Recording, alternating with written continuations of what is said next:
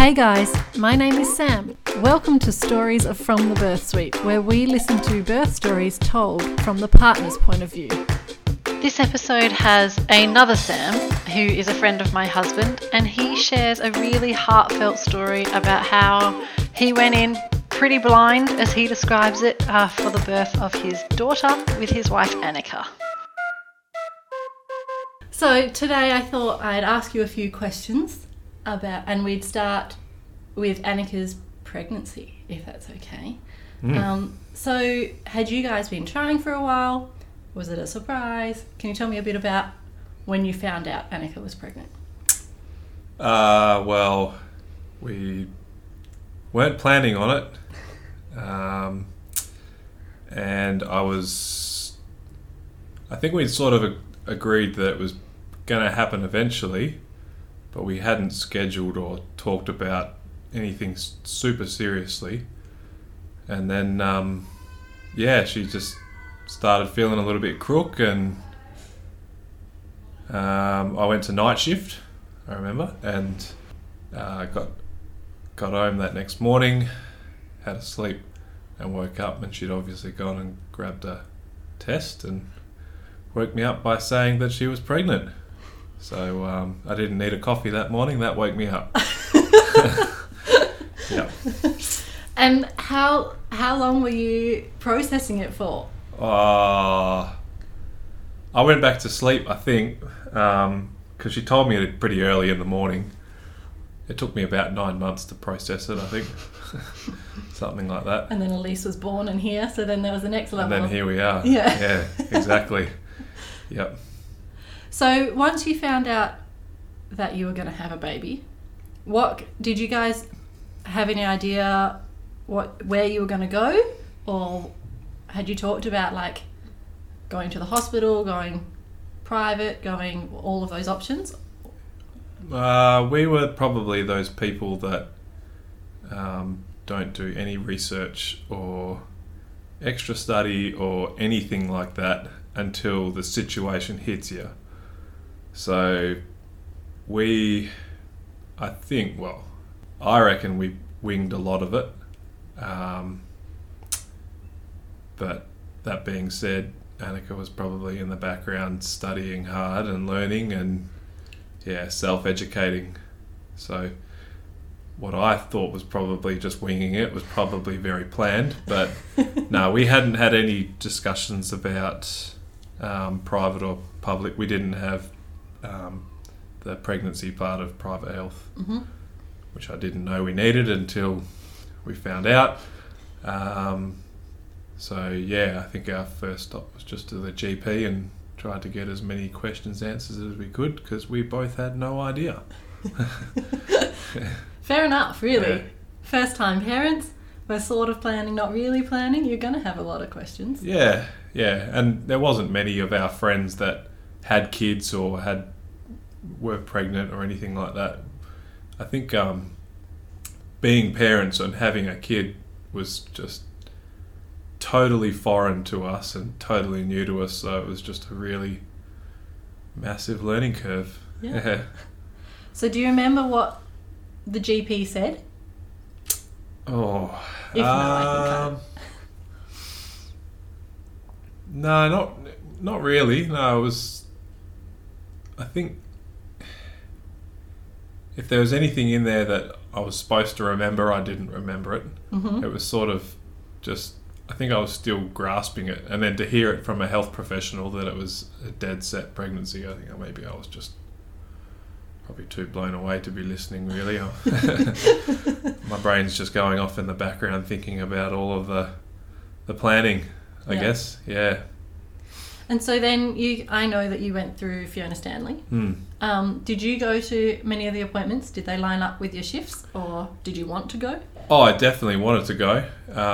We were right in the peak of the early stages of COVID, so whether I wanted to go or not wasn't really up to me. It was all dictated by the health advice. So a lot of the scans I wasn't able to go to. I was able to go to this first scan, and that was great.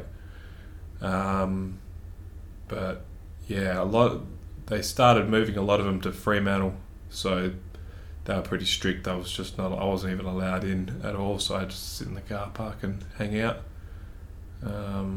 But yeah, I think it was really unique for us because we didn't have any opportunities for birthing classes. Everything that we were learning online. And what limited experience we could get from any family and friends. The rest of it was just, I guess, probably Google and YouTube, really. Yeah. Yeah. Did they give you like an online birth class to do, or did you just have to go and find stuff yourself? There wasn't. I don't think there was any online birth classes. Okay. If there was, we didn't know about them. It might have been too early days. Yeah. Well, it was pretty scary because you didn't want to go into the hospital really, but that's where all of our appointments was in Fiona Stanley. So, you were always sort of pretty wary.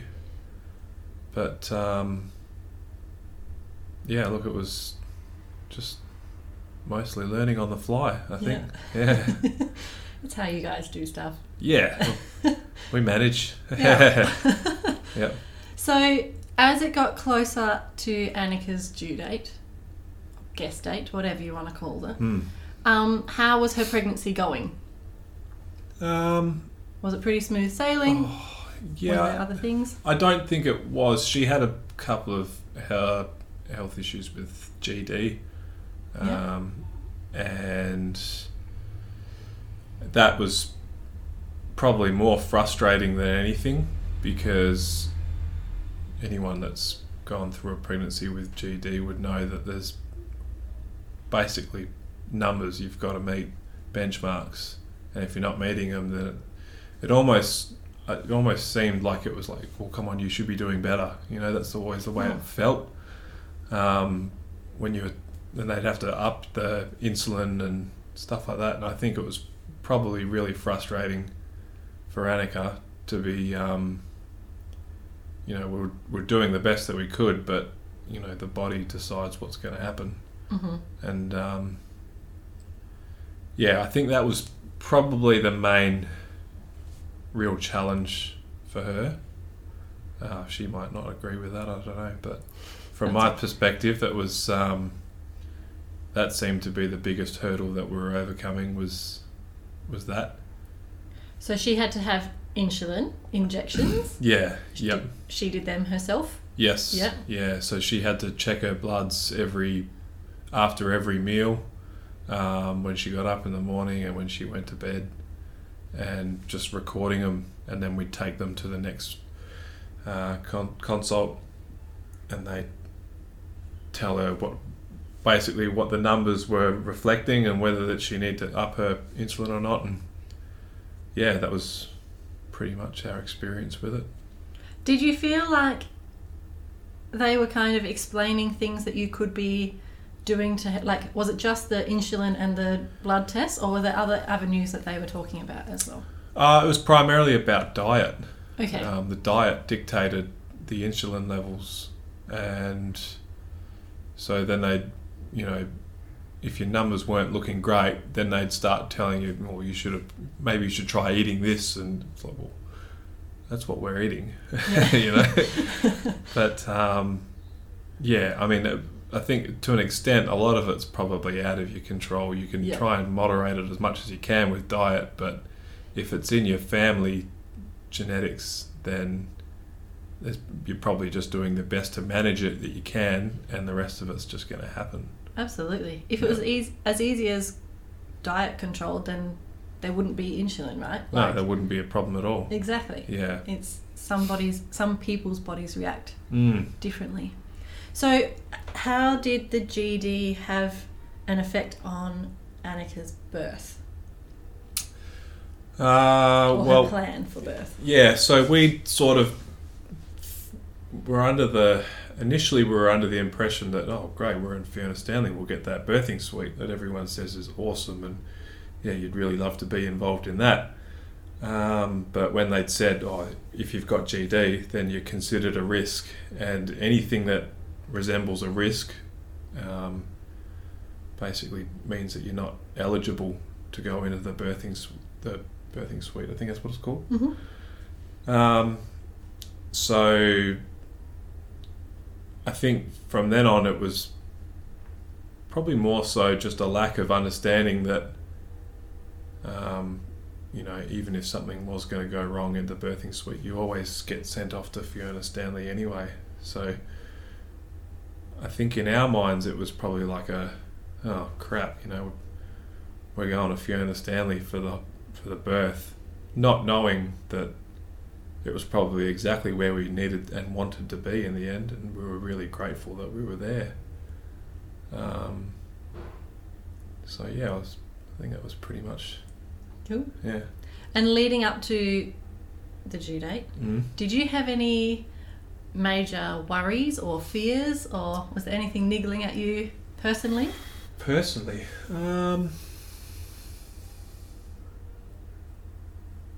no, not really. We did when we were coming up to the due date. We were still sort of thinking, oh well, we've got another 4 weeks up our sleeve. You beauty.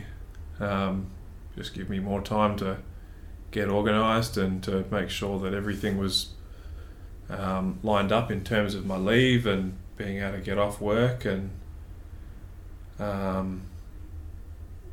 just make things as comfortable as I could for her. It wasn't. I don't think I was really stressed. I don't know. I'm one of those people that doesn't really stress about something until it's happened. I don't want to. I've always said I don't want to jump over hurdles that aren't in front of me, and it wasn't in front of me yet. So yeah, I just try to focus on other things. How was it organising leave? Yeah, they were really good. I told them a fair while in advance that this was roughly when we were expecting things to happen, and if it happens earlier, then Barley's, it's going to be your issue. I'm not going to be here. And they were fine with you? Yeah. I had a lot of annual leave saved up, and obviously during COVID we weren't going anywhere, so I'd made a plan to take 2 months off so that I got to enjoy the first 2 months of life for Elise, and that was really beneficial. I think I was really glad I did that. Yeah. That's a nice long time. It was a long time, and I know I'm lucky to have had that much time off to be a part of it all. I know a lot of people don't get that much leave, so I was really fortunate.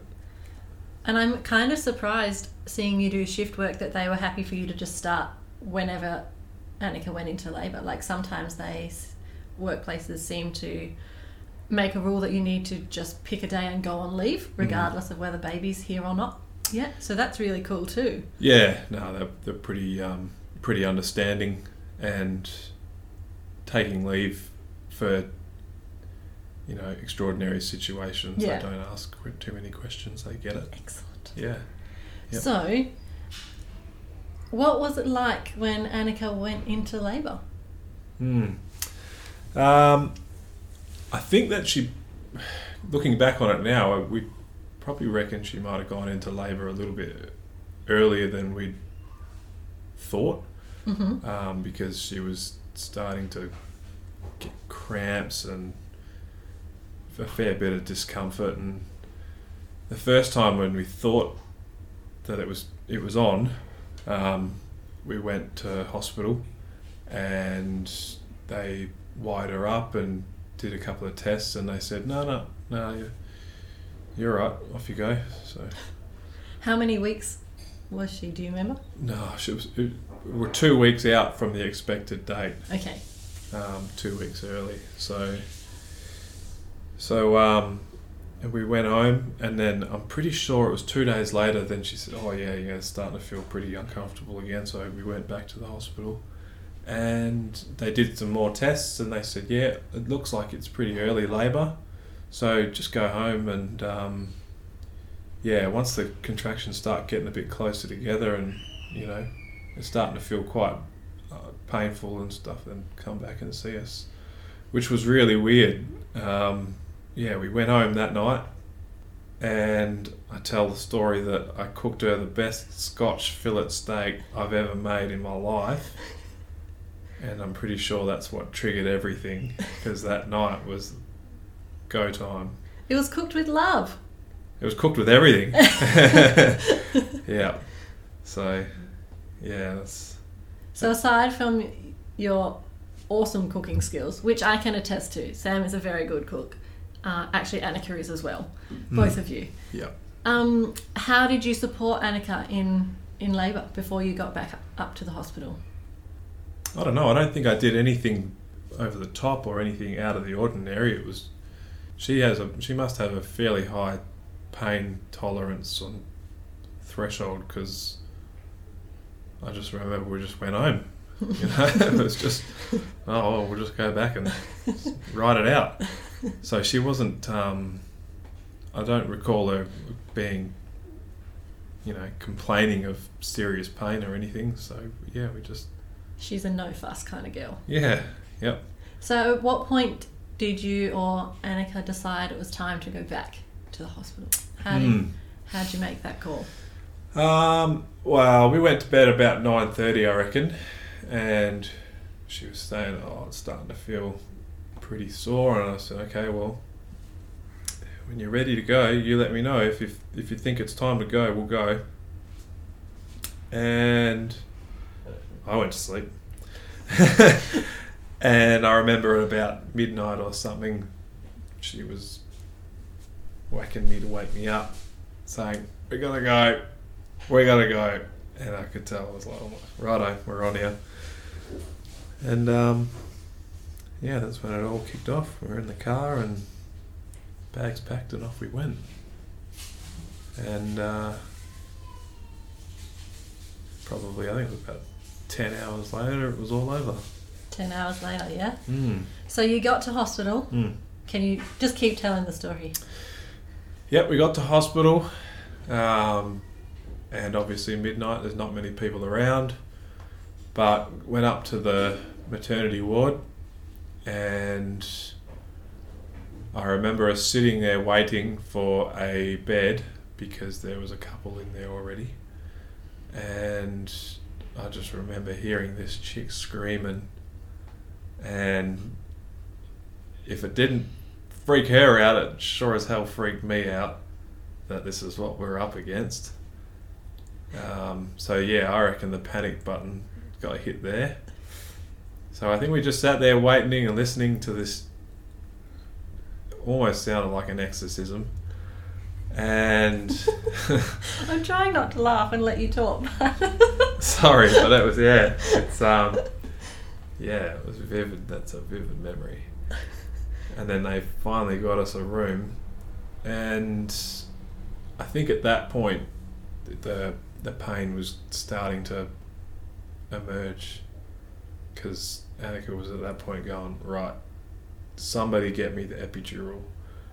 But obviously all of the midwives were out tending to people that were much closer, and we didn't know how close we were. She thought she was pretty close. She was in a fair bit of pain. But they were basically saying, it's too far along now. You're not ready. You're not going to get the epidural tonight. We'll give you the gas. And so at that point, my hand was fairly well crushed. But yeah, it was obviously nothing compared to what was going on with her.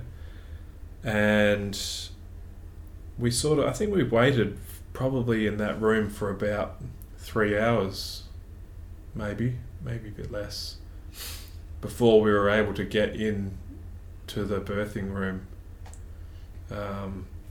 So we just had to sit there and listen to the chicks screaming next door for hours, and it was horrible. And I think probably looking back on it, we were quite, I guess, frustrated that we didn't have someone there full time, talking us, because we didn't know what we were going through at that point. We didn't know how far along any of this meant. So we just sort of had to sit there and wait, I guess, which would have been pretty stressful for her, for sure. And I didn't want to go out bothering the midwives every 10 minutes asking for help or answers, because you could tell they were busy. Yeah, so then we eventually got sent off to the birthing room. And so once you got into the birth room, did you then get a midwife? We had the first midwife that attended to us was basically there from go to woe. When she came to visit us, it was more often than not her or another one. And they came in as well to the birthing room, and they were great. I think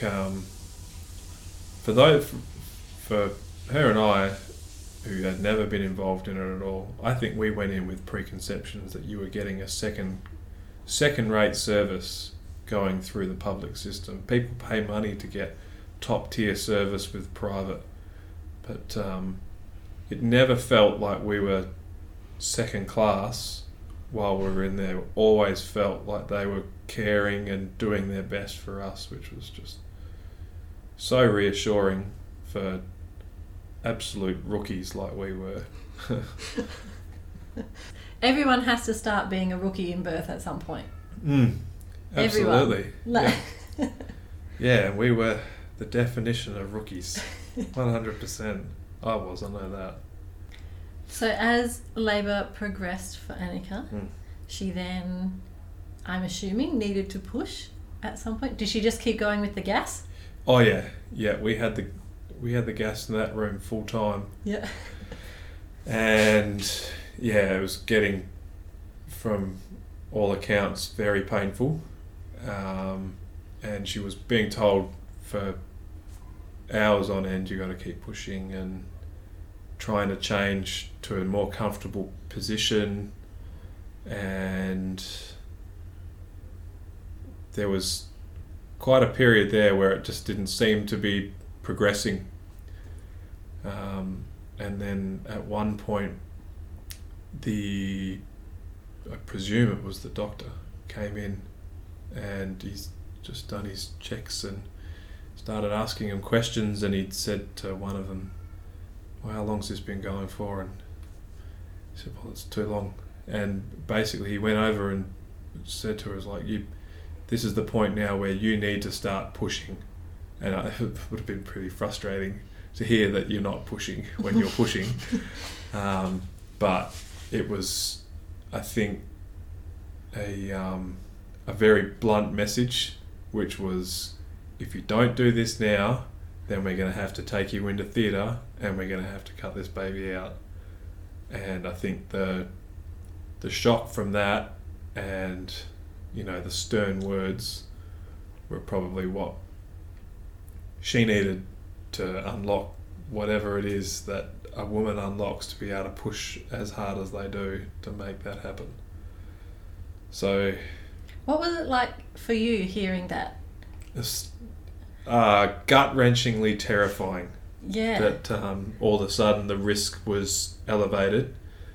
And I think at that point when he came in and said that, it went from a doctor and 2 midwives to a doctor, an anaesthetist and 6 midwives in the room. And I was slowly getting pushed a little bit out of the way, and I was trying to probably stay out of their way to let them just do what they needed to do.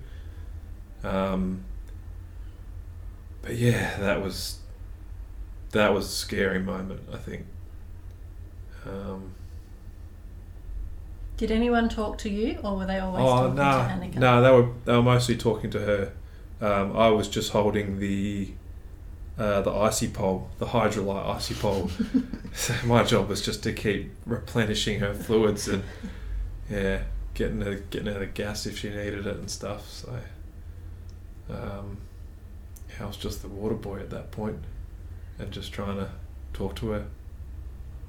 But And how did it go from that with 6, 7, 8 people in the room to calm to, well, I'm assuming it calmed at some point, and Anika birthing Elise? I think so. Once that pressure had been put on to start seriously oomphin' it, then it started to progress pretty quickly. Then, we could see the head and stuff, and then it almost, from memory, think at that point it was like, right, now you can't stop. You've got to go. You've got to go. You've got to go. And yeah, I was sweating bullets by that point. And then yeah, one huge push, and then bang, baby just flew out, and one of the midwives caught her, like a slips in cricket, had to dive for her to catch her, and yeah, then at that point, I don't know, I just got wrapped up in emotion and I was bawling, absolutely bawling. Yeah. You became a dad then? Yeah, that was, I think about it now, it still gets me. It was, just the most emotional moment of my entire life. So when, I'm assuming everyone then started dispersing and... Yeah, obviously everything starts settling down, when we're not at risk stage anymore, and there's a baby, the baby's breathing, and yeah, it's a girl. Did you know before? I had no idea. Yeah. What was it like finding out? Oh, she was dead set that it was a boy the whole way through, so the list of names that we'd had all the way up to that point had primarily had more boys' names on it than girls' names. So yeah, when we found out it was a girl, it was just unbelievable. I was just a blubbering mess. She held it together like I can't believe. She was probably exhausted. Oh, I can imagine. Yeah. There's probably not a lot left. The drugs and the relief and the exhaustion and the pain. There's probably so much going on already that how do you have room to cry? So I did it for both of us, believe me. Yeah. Good on you. Yeah, but then, they did all of their routine, from what I understand, their routine things and weighing, and then it was straight on to mum, which was important, and then after about half an hour of cuddling, it was my turn. How was that? Yeah. More tears, or had you cried? I was pretty exhausted by that point as well, but yeah, there was definitely still tears. Yeah, I think then it just sort of, I think because there was so much happening in the system at that point that it was like, okay, we want you to have as much time with your baby as possible, but we need you out. We need you to move on and because of COVID, right? No, because they had it was a busy day for babies, so they needed the birthing room. Right. So yeah, once they'd got everything cleaned up and sorted out, then up they went. So how long did Anika and Elise stay in hospital for? Must have been the morning of the third day they got out. So 2 nights. Yeah. Yep. What was it like leaving? It was okay the first night, first morning, because it was 10:30 and hadn't slept since midnight. And yeah, I just went home and had a really nice sleep. But I was back there about 4 o'clock and hung out until about 7:30. So yeah, that was really nice. Obviously, baby was sleeping all the time, but yeah, you're gone, even just for a few hours, you just feel like you're missing everything. And I was like messaging her all in between my sleep, everything's okay, what have I missed, what's happening? And evidently I probably hadn't missed very much. At least Anika was probably sleeping as well. But yeah, it just felt like you needed to be back there and you needed to spend as much time as you could. But she had to stay for a couple of days just as a routine with the GD, I think. And Elise had low iron levels, I think. So she was a bit yellow. Oh, yeah. Jaundice? She had jaundice. Jaundice, that's what it is, yeah. So they were trying to keep a bit of an eye on that. So I'm pretty sure that's why they had to stay for a bit longer. Yeah.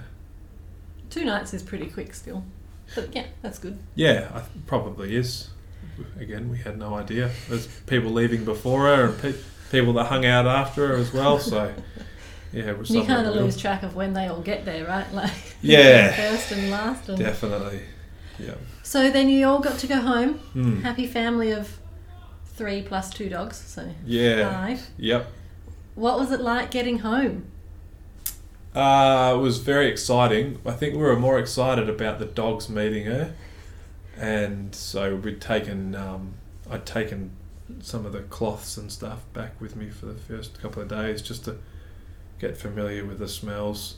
But I don't know whether that made any difference. You know, the dogs were just ballistic over her and licking her and nuzzling her and nosing her, and you know, I'm just trying to hold her, like defending her from the dogs, but still letting them, you know, make acquaintances. And yeah, so that was pretty special. And yeah, I think the only other thing really memorable about that first 24 hours was the first night, because that was horrible. I can't sugarcoat it. The first night was horrible because we had no idea, and we just basically spent the whole night like looking, making sure she's still there and she's okay and is the temperature right, and she keeps freeing her arms, and you know then it's like, oh, well, we got to rewrap her, and you're just trying to do everything you can to make it perfect. I just remember that the icing on the cake was that Anika had a bad dream that one of the dogs was under the bed choking on Elisa's dummy, and she woke up going, oh my god, she's choking. I've leaned under the bed, ripped the dog out from under the bed, stuck my hand down its throat. It was obviously sound asleep, had no idea what was going on, and then it gets a fist down its throat. And I just remember, like, it was just so, like, emotional, and we were both like, in tears. How stressful that night was. I'm sorry, that bit's not funny. It's funny now, but it wasn't then. It was a long night. Good times. Okay.